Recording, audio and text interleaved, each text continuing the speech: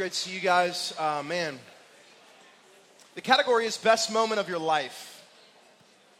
That's the category. I'm guessing the romantics would answer my wedding day, all right? I'm guessing those who needed a miracle would say a graduation day. I'm guessing the kind-hearted would say the birth of their firstborn, or secondborn, or thirdborn, or fill in the blank, however many born you have. Listen, if you start to think about some of the best moments of your life, my guess is 90% or so of us, and let's be honest, 99% of percentages are made up on the spot, so 90% of us or so would say that the best moment of our life was with someone or somebody or somebodies, right? My guess is that it would be a rarity for us to go around right now and the absolute best moment of your life happened by yourself. There may be a few exceptions, okay? And then I would argue if it really was the best moment of your life. But for most of us, the most memorable, incredible time in our whole existence happened with others. And I'm pretty sure for the Israelites, it doesn't get better than last week. Like if you walk across a dry land as sea is parted on your left and your right, I'm pretty sure that's going in the scrapbook. You know what I'm saying? Right? I mean, that story is going to get shared, okay? Grandpa's telling grandkids about that one. I mean, that story for, I would say, an entire nation, could it get much better? Is there something that could have topped it? I don't think so. I mean, the whole release from slavery in Egypt all the way up until the parting of the sea, I think for a community of people, best moment of their life. So it's interesting then how powerful when a group of people experience something together, then the question is, how do they respond? So in the delivery room, it was me, my wife, a few doctors, one of which I knew, and a bunch of other nurses. And my response in that communal moment of an amazing moment in my life was weep for a long time, okay?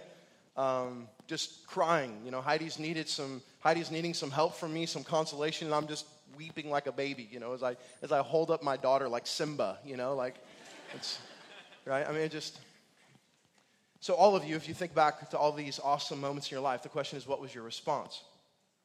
Well, tonight is such a huge night for us. It's such a vital night for us for multiple reasons. The first is Egypt is now in the rearview mirror. The Israelites will not go back. They're done. The Egyptians are over. The army is killed. And so Exodus now makes a massive shift, right? So it's a huge night for that. Larger than that, the issue at hand this evening is one that we so desperately need to hear. In fact, I can't think of a teaching in a long while that I felt like was custom made for us, and we have to hear it now. And so for all of those reasons, post seeing the sea part, tonight we'll get to see the response of the people in Exodus chapter 15. So if you guys can open your Bibles, turn to Exodus chapter 15. Andrew, if you can put up my picture. This is where we left last week. The Israelites look back after God closes the sea, and what they see, the scripture says, are dead bodies. We know that there were 600 chariots, and by many calculations, there could have been up to 3 soldiers in each of those chariots. And then we know that there were also horsemen, and we know that there was also some form of infantry. Okay, so the army that Egypt had sent was quite extensive. It was massive, we could say. So the dead bodies, it's not a few. God allows them to get so close to the edge of the beach where the Israelites were at that then the beach would wash them up almost immediately. So 1.5 or so million Israelites look back on a rocky beach as the sun is beginning to rise, and they see death. So what and how will they respond? Verse 1 of Exodus 15. Then Moses and the people of Israel sang this song to the Lord. So that they get on the other side, And the scripture says, then. Many implications that we have to take from this word. 1.5 million or so, all going to somehow simultaneously understand lyrically a song that they'll now sing together. I can't explain all the intricacies of this, but the response of seeing the death on the seashore, of being liberated, of being freed, is singing, which you really connect with, don't you? Come on, windows down on a 70-degree day, right? Radio up, and it's just go time. You lose all understanding of everything, right? Top of your lungs. It almost doesn't matter what the song is at times, right? Come on. I mean, some of the days in the past week, man, there's something freeing in singing. But the scripture says in this case that they're singing to whom? They sang this song to the Lord, and the Lord there is capitalized. It's the word for Yahweh in the Old Testament, Yod Hed Vav Hed. They get on the other side and they start singing a song to the Lord. It made me realize that there's a lot of things that we sing to. And listen, when I was in youth group, come on, the classic adage, the classic teaching was, you are what you listen to. If you're going to listen to XYZ person and you're going to hear all the filth that comes from them, then it's really going to affect you. And all the youth group kids would hear that over and over and over, and then they would listen to more of that. And when you start to think about it, some of the most used cliches are some of the most true. Think about the gods that you sing about. Come on now. We all have a song that we're not so proud that we sang, right? Or 3 or 4, or iPod's full, right? There's a song or two that if someone caught us singing it, if they didn't join in, we would get fairly embarrassed, right? And so think just for a second, the gods that we sing to. And in this case, what the scripture rallies all of us around is these people, all of them together, are singing to one God, and in this case to the Lord. And here's what their opening line is. They say this: I will sing to the Lord, for he has triumphed gloriously. The horse and his rider he has thrown into the sea. I will sing to the Lord, for he has triumphed. We got something to sing. We got something to say because our God has done something. He's moved. He's triumphed. Again, I can't explain how all of these people know the lyrics. Okay. Like, I don't know if Moses, was barking them out before, kind of a round setting, where he's leading them and they're responding. We don't know, but we get this picture of a full community's worth that is just going to it. Okay. And the scripture uses this really interesting word here in verse 2. The Lord, they say, is my strength. They don't say has given me strength, like we so often communicate. They say, the Lord is my strength. I have no strength apart from him. Without his strength, I'm nothing. The Lord is my strength. And look at this. And what's the word? Come on. And my song. It's going to be several times tonight. I just paused to ask each of us, and this is myself included. I feel like I need tonight, maybe more than anyone else. Is the Lord your song? Heidi and I used to very cutely, if that's a word, we used to tell each other that we were each other's heart song, And so I would say, like, you're my heart song, babe. I don't even really know what that means. It's somehow like my heart and music. And, I don't know how it all works, but it seemed really poetic and romantic. And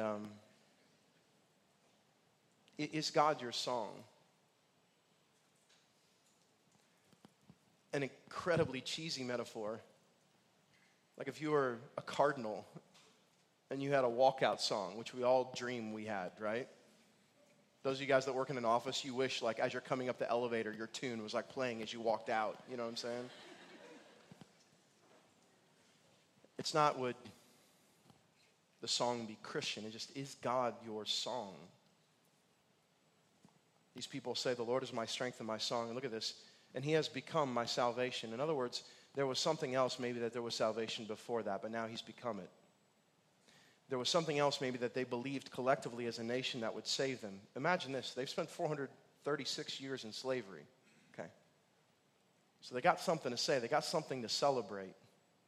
This is my God. And here's the powerful word. And I'm going to hang here so much tonight. Here's what they say. And I will, what's the word? Praise him. Only time in the whole book of Exodus that we see the word praise. If you turn to the book of Psalms, it's like 1,000,000. But in Exodus 1, when have you said praise God and not really meant it? Because we have a case study tonight, how much of your praise 5 minutes ago would you say was empty or rehearsed or robotic? In other words, like as we're singing, Christ has died, Christ has risen, Christ has come again. Maybe you've spent enough time in some setting that praise has just naturally become part of how you move and act. But really, as you were singing those words, the truth of them was the farthest thing from your mind and your heart. You see what I'm saying? In other words, if I sing praise, words that I really mean, that is incredibly different than Christ has died, Christ has risen, Christ has come again, off tune, like it was there, right? How many times in language have you said praise God and it was a joke? Or you didn't mean it at all? How much of our language as believers is incredibly empty? The awesome thing about the Israelites, and maybe it's not so awesome, but at least for us, we get to look back and learn, is they sing an entire song that is packed full of incredible truth, and in days from now, they're complaining. Days. They've just, what I've described to you, is probably had the greatest moment of their life, collectively, as a community. And now they're wrapped in to this time of worship as a community. They're praising. The question is, do they mean it? Is it empty? Is it real? Or is it just happenstance? The Lord is my strength and my song, they say, and he has become my salvation. This is my God, and I will praise him. My Father's God, and I will exalt him. I love the fact that they look back at the lineage of generations worth of slavery. Also, patriarchs, Abraham, Isaac, Jacob, even Joseph, that have set up this covenant that God is now bringing forth. They say, this is the God of my fathers. We're going to praise him. And then verse 3, a really interesting statement. The Lord is a man of war, they sing. They're singing this, right? Like these seem like strange lyrics, don't they? The Lord is a man of war, right? And you picture like, kids holding the legs of their dads, and they're, the Lord is a man of war. Well, why do they say man, and how is he a man of war? They've just watched God annihilate an army, and they attribute the killing to God. Rightfully so. Now, why do they call him a man? I think in this case, as much study as I've done on this particular component, they certainly have already called him Yahweh in the song, so they recognize his Godhead, but he has interacted with them in a very real, close, intimate way. You see what I'm saying? So to call God now the man piece, it's almost as if it's a precursor to Christ coming in the flesh. It's almost as if they've experienced God so intimately, so much like you and I would. That the best line they have here is he is a very active, close, intimate, almost in this case, manly God. And to those folks that think that God is a woman, this is a good argument against it. Verse 4, Pharaoh's chariots and his host he cast into the sea, and and his officers were sunk in the Red Sea. Again, they're clearly communicating this. Verse 5, the floods covered them, and look at this, they went down into the depths like a stone. Remember last week I said there's many theories about the water that they crossed. Many people that think it was marsh. Okay, 6 inches deep maybe, that they crossed on a rocky path, that God really didn't part it. I'm pretty sure this alludes in a song to the depths of the sea that they crossed. Amen? They went down into the what? Depths like a stone. I can't make that say something else. So I sit back from these first 5 verses from what we would call maybe the first stanza, verse number 1. And I have a statement to make. It is easy to praise God in the easy times, and it is also easy to forget. Think about that for a second. It is easy to praise God in the easy times, and it is also easy to forget. We would say this is softball praise and worship time, right? Come on. You've just seen the sea part. How could you not get on the other side and all of a sudden go crazy in worship? But when has God so obviously moved in your life, demonstrated his power, loved you, forgiven you, very clearly shepherded you, and yet you forgot to praise? See what I'm saying? As easy as it is to praise God in the post-parting of the sea moments of your life, could we agree? It's also just as easy to forget. I've come to believe, and maybe you have too, that the list is endless of reasons to praise God, right? Maybe you've experienced that too. I started journaling just to kind of test this theory, okay? Got about half an hour in, and I got carpal tunnel, all right? I was like, I can't keep going because the list is innumerable. There's so much to praise him about that is non-circumstantial. By the time I even get to the circumstances that are surrounding my here and now, it's like days and days after the journaling has begun. Do you guys understand? But we don't see it that way. Okay, we let our circumstances dictate our praise instead of the insurmountable reasons to praise God just for being God. Do you guys understand what I'm saying? And so when that's the case, when that happens, then the forgetfulness is shrouded by all of the pain, the doubt, the here and now, instead of flooded by the case that God has made to be praised. And that case, very, very extensive. I mean, we would all say, why wouldn't they praise God on the other side of this? But that starts to get really real for you and I, doesn't it? We could all have a moment of accountability. Why didn't you praise God in that time?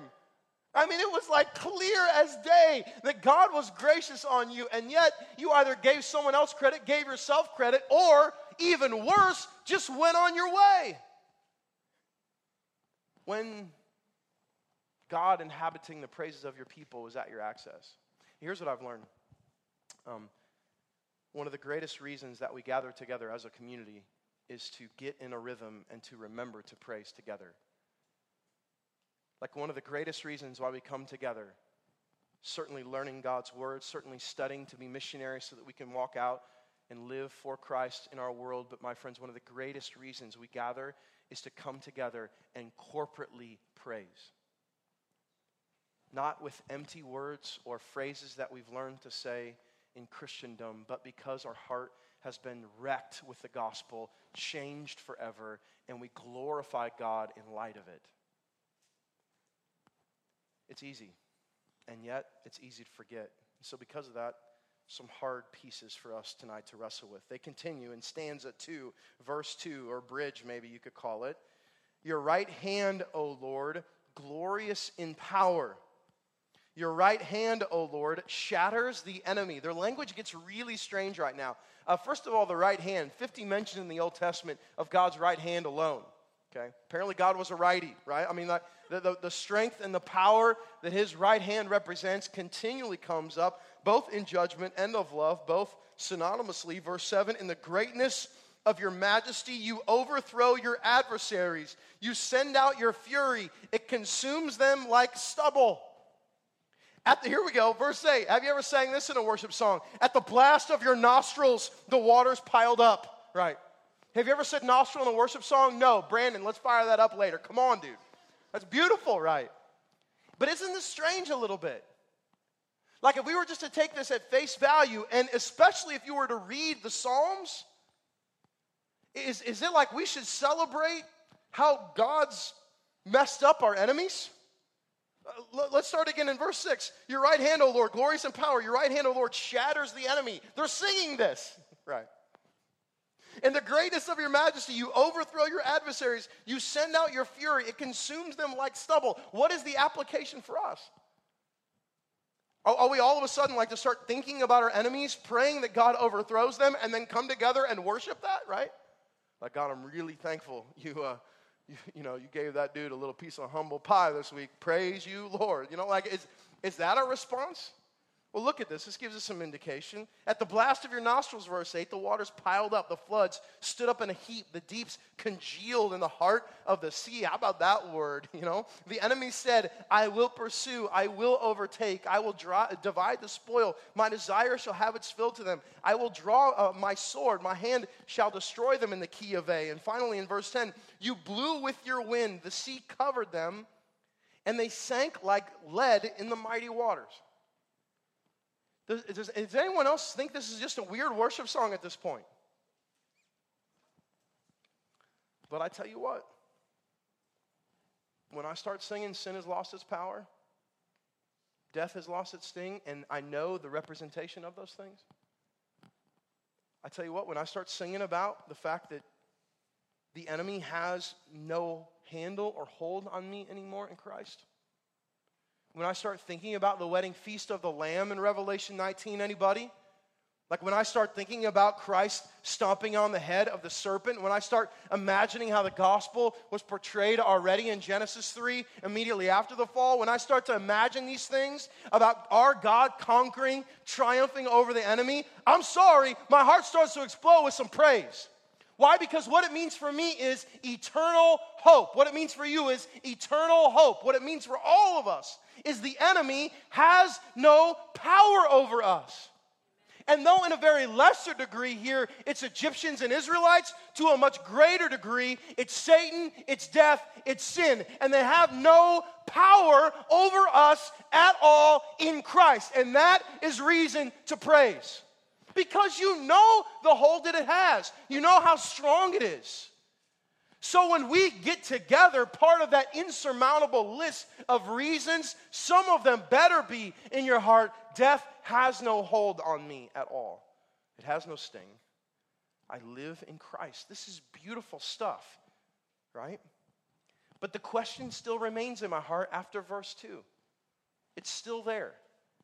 If they're praising now, how can they so easily just in days begin to forget?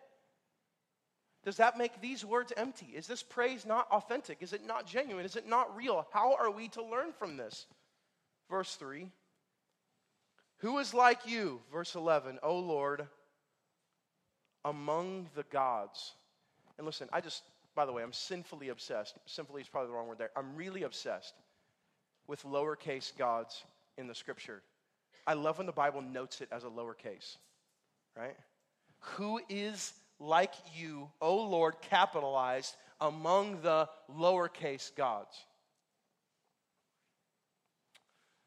Well, we better stop and wrestle with that one.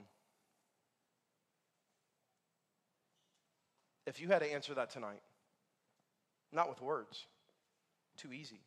Too easy to fake it with actions, with life.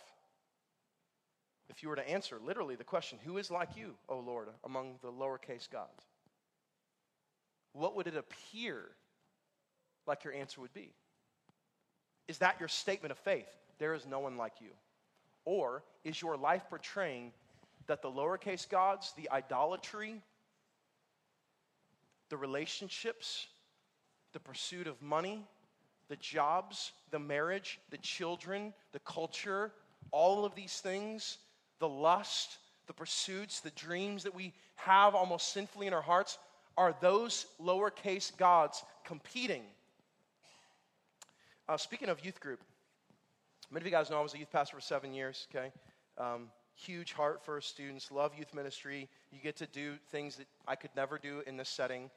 I've talked about it before, and we just had some of the wildest, craziest games ever.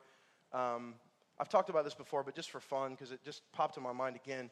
We did this thing where we made the longest jump rope in what I considered in Guinness Book of World Records in the world. It stretched, literally, it would have stretched this entire room and then some. And we realized that it didn't have enough gumption like going around.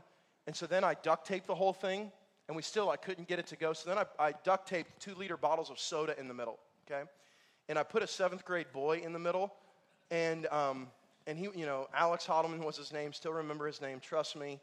And the thing goes around and unfortunately sideswipes him and literally breaks his tibia, like right there in youth ministry, okay? So when we started Matthias, Pastor Jeff so rightly added like a greater insurance policy for us for some of my wild antics, okay, just in case. But I always did fun things in youth ministry, and one of the classic cliches in youth ministry is the time pie chart, right? Have you guys ever done this? Have you seen this? Like, where do you spend your time, right? And then you, like, pie chart the whole thing. And then the metaphor, the image that you were supposed to step back and be like, all right, is God in your life or not? And so all these youth group kids, they had, like, quiet time, which I hate as a phrase in general. They had it at like 5%, and church stuff was like 10%. So, all the youth pastor mentality is like, we got them, because 40% is school. Yep, no God there. And, all this stuff. Well, if we were to do that now and then use that same idea,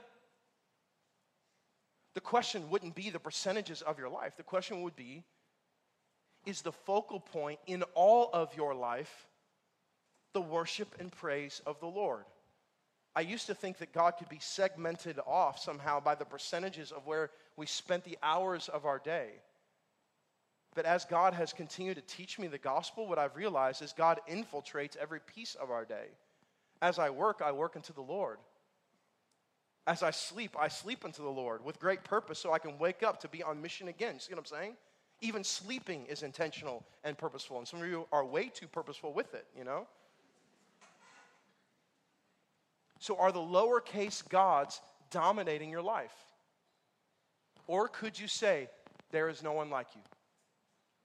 No one else sits on the throne, only you. Who is like you, middle of verse 11? Majestic in holiness, awesome in glorious deeds, doing wonders. You stretched out your right hand, and the earth swallowed them. You have led in your steadfast love the people whom you have redeemed. Now, this got me. This is crazy. The people are singing about his steadfast love. By the way, the very first time God's love is talked about in the Bible, right here. How do the people know that God is loving? They have, by our scriptural reference, not heard the voice of God speak about his love. Genesis does not talk about God's love one time. The first 14 chapters of Exodus, not one time. And now all of a sudden the people are responding to God's love. They say, you have led in your steadfast love the people whom you have redeemed. You have guided them by your strength to be to your holy abode. Listen. This is so awesome. It's as if you don't need to talk about God's love to know God is loving. And I just love that truth. We've gotten so accustomed to talking about it. And not that we shouldn't. To preaching about it, and not that we shouldn't. To studying it, and not that we shouldn't. But listen, God's love runs way deeper than the words of man. And someone can look me in the eye all day long and say, God is love and God loves you.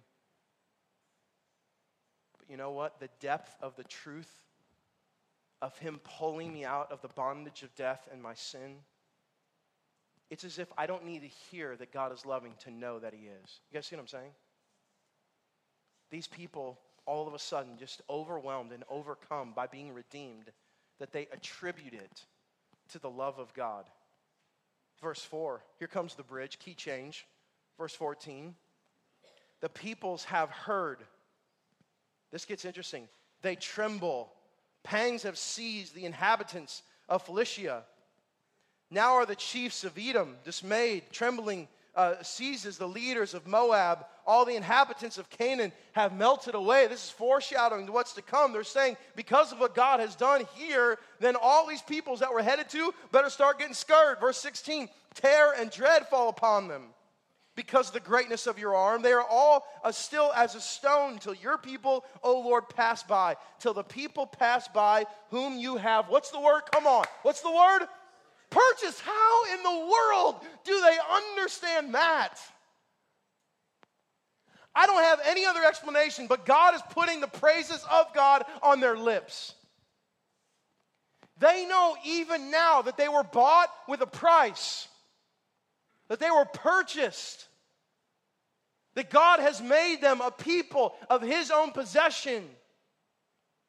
And so I just got to say, if this purchase was amazing and expensive, then how much greater was our purchase in Christ? Come on, I mean, God ultimately is showing us very symbolically what He would do in Jesus, and the sense of being purchased here far, far, far is underneath our being purchased by the blood of Christ, God's only Son. Have you ever seen this before in this song? Many people call this the Song of Moses. I think it should just be called the Song at the Sea. The song of all the Israelites, the song in almost the wilderness. Like, this isn't just Moses. Like, he may be like up there doing the thing, but it's everybody, right?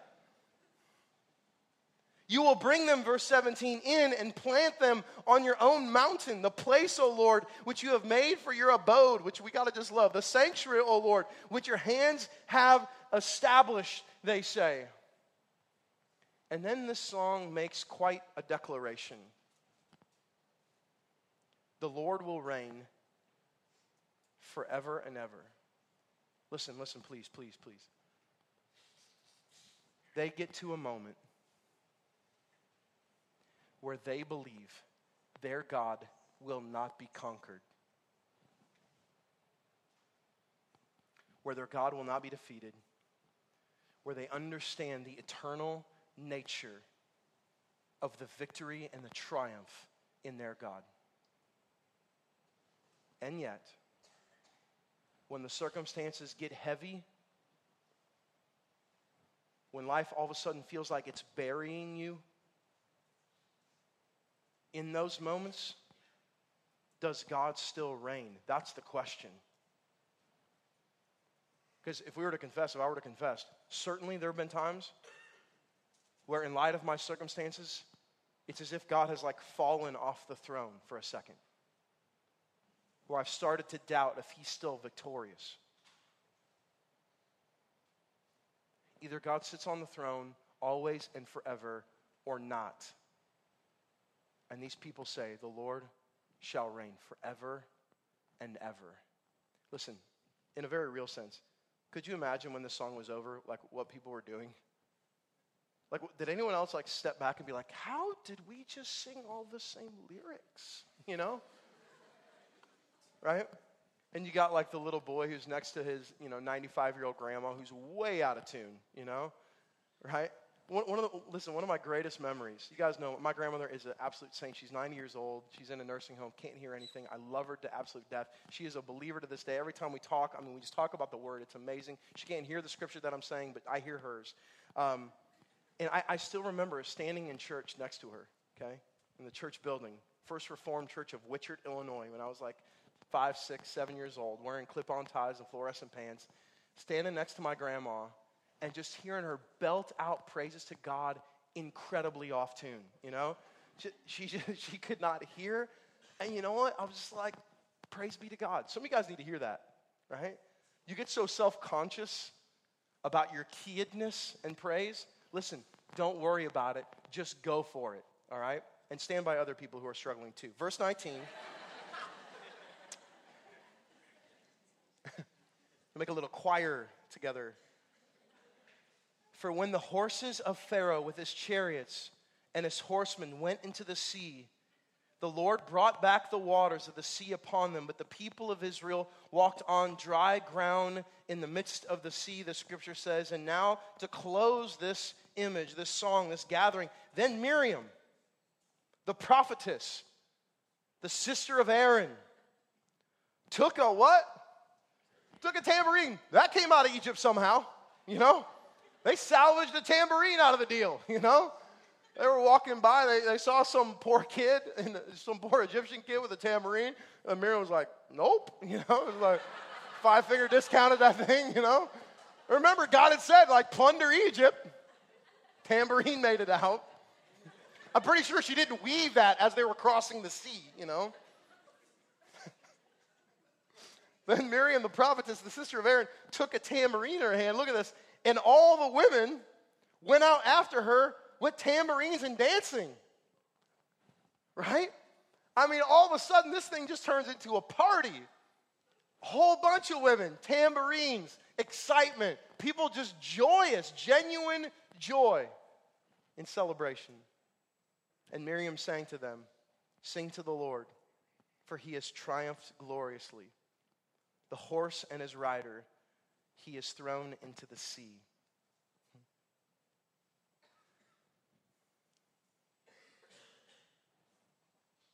Next slide.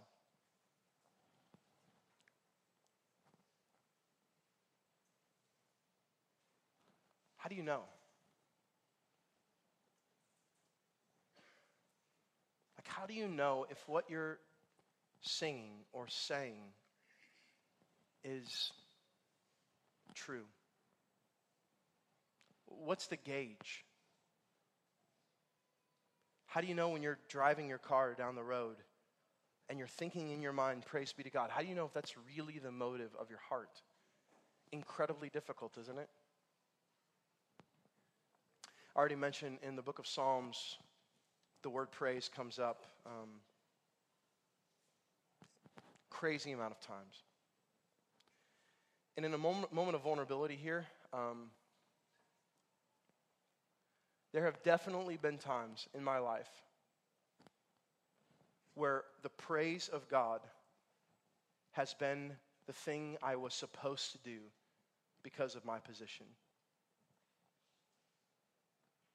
Times as a youth pastor, times as a pastor, where the worship of God was the thing that I was supposed to do.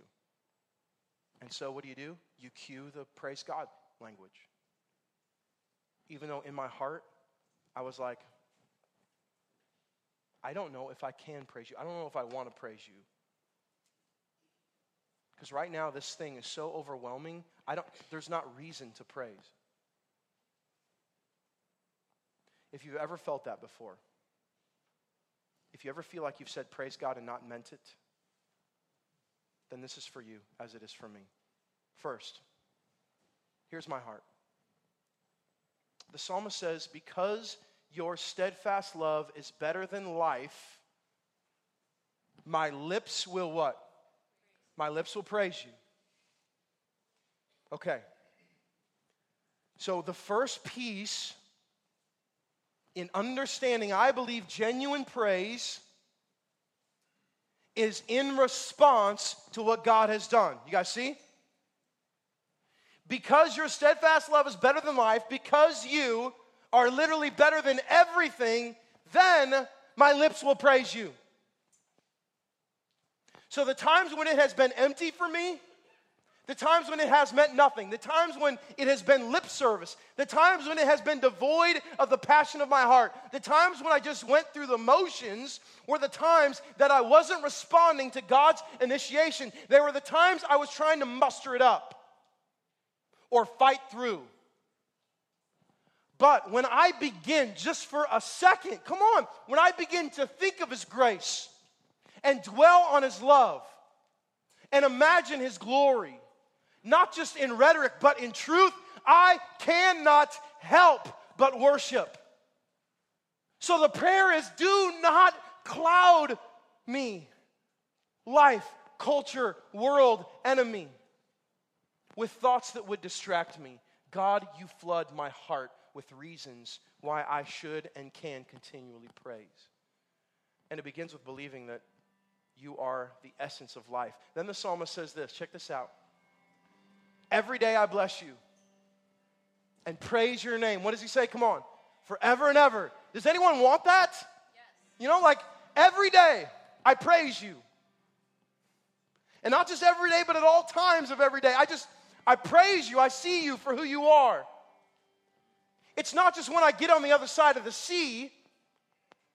It's when I'm in the worst moment of my life, the hardest moment of my existence, where I believe again that those things do not change who you are, God.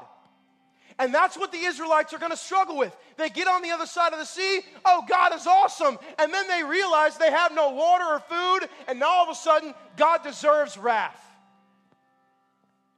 But what if in the hard times, in the painful times, in the times that you were struggling the most, were drenched with the deepest praise?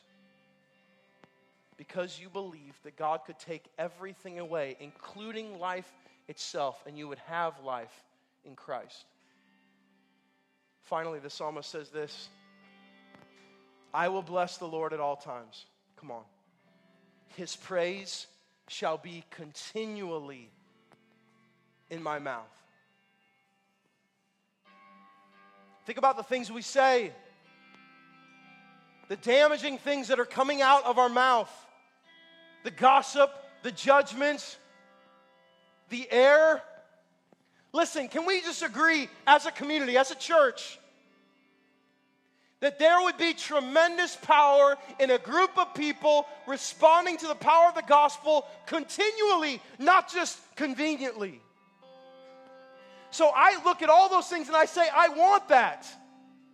I never want to go through the motions. I don't want it to be lip service. I don't want it to just be on the other side of the sea. Then what do? And I believe here's what we do. We pray. Check this out. God, in response to your steadfast love, guide my heart to praise you and you alone. Let's start there, right? God, in response to you, to what you've done, to who you are, to your character, help me, God, praise you every day, all day, and in all times. And then tonight, church, collectively we say, purge me of empty praise, oh God. Purge me. So, tonight, our God has triumphed, not over an Egyptian army, but over the very thing that we're born into that holds us so tightly, sin and death. He's triumphed. And because of that, Scripture says, now we're more than conquerors. And so, church, stand up with me. Come on, stand up with me. We have an opportunity right now. No need to fake it if you're faking it. But if now you stand in awe again, reminded of the power of God, reminded that He can purge us of empty phrases, we stand again as a church and literally say, praise be to God. He reigns forever and ever. Anybody? There's no one else that will reign. There's no one else that will sit on the throne. We praise you, God. So, church, let's praise Him. Let's worship Him. Let's glorify Him together. Come on.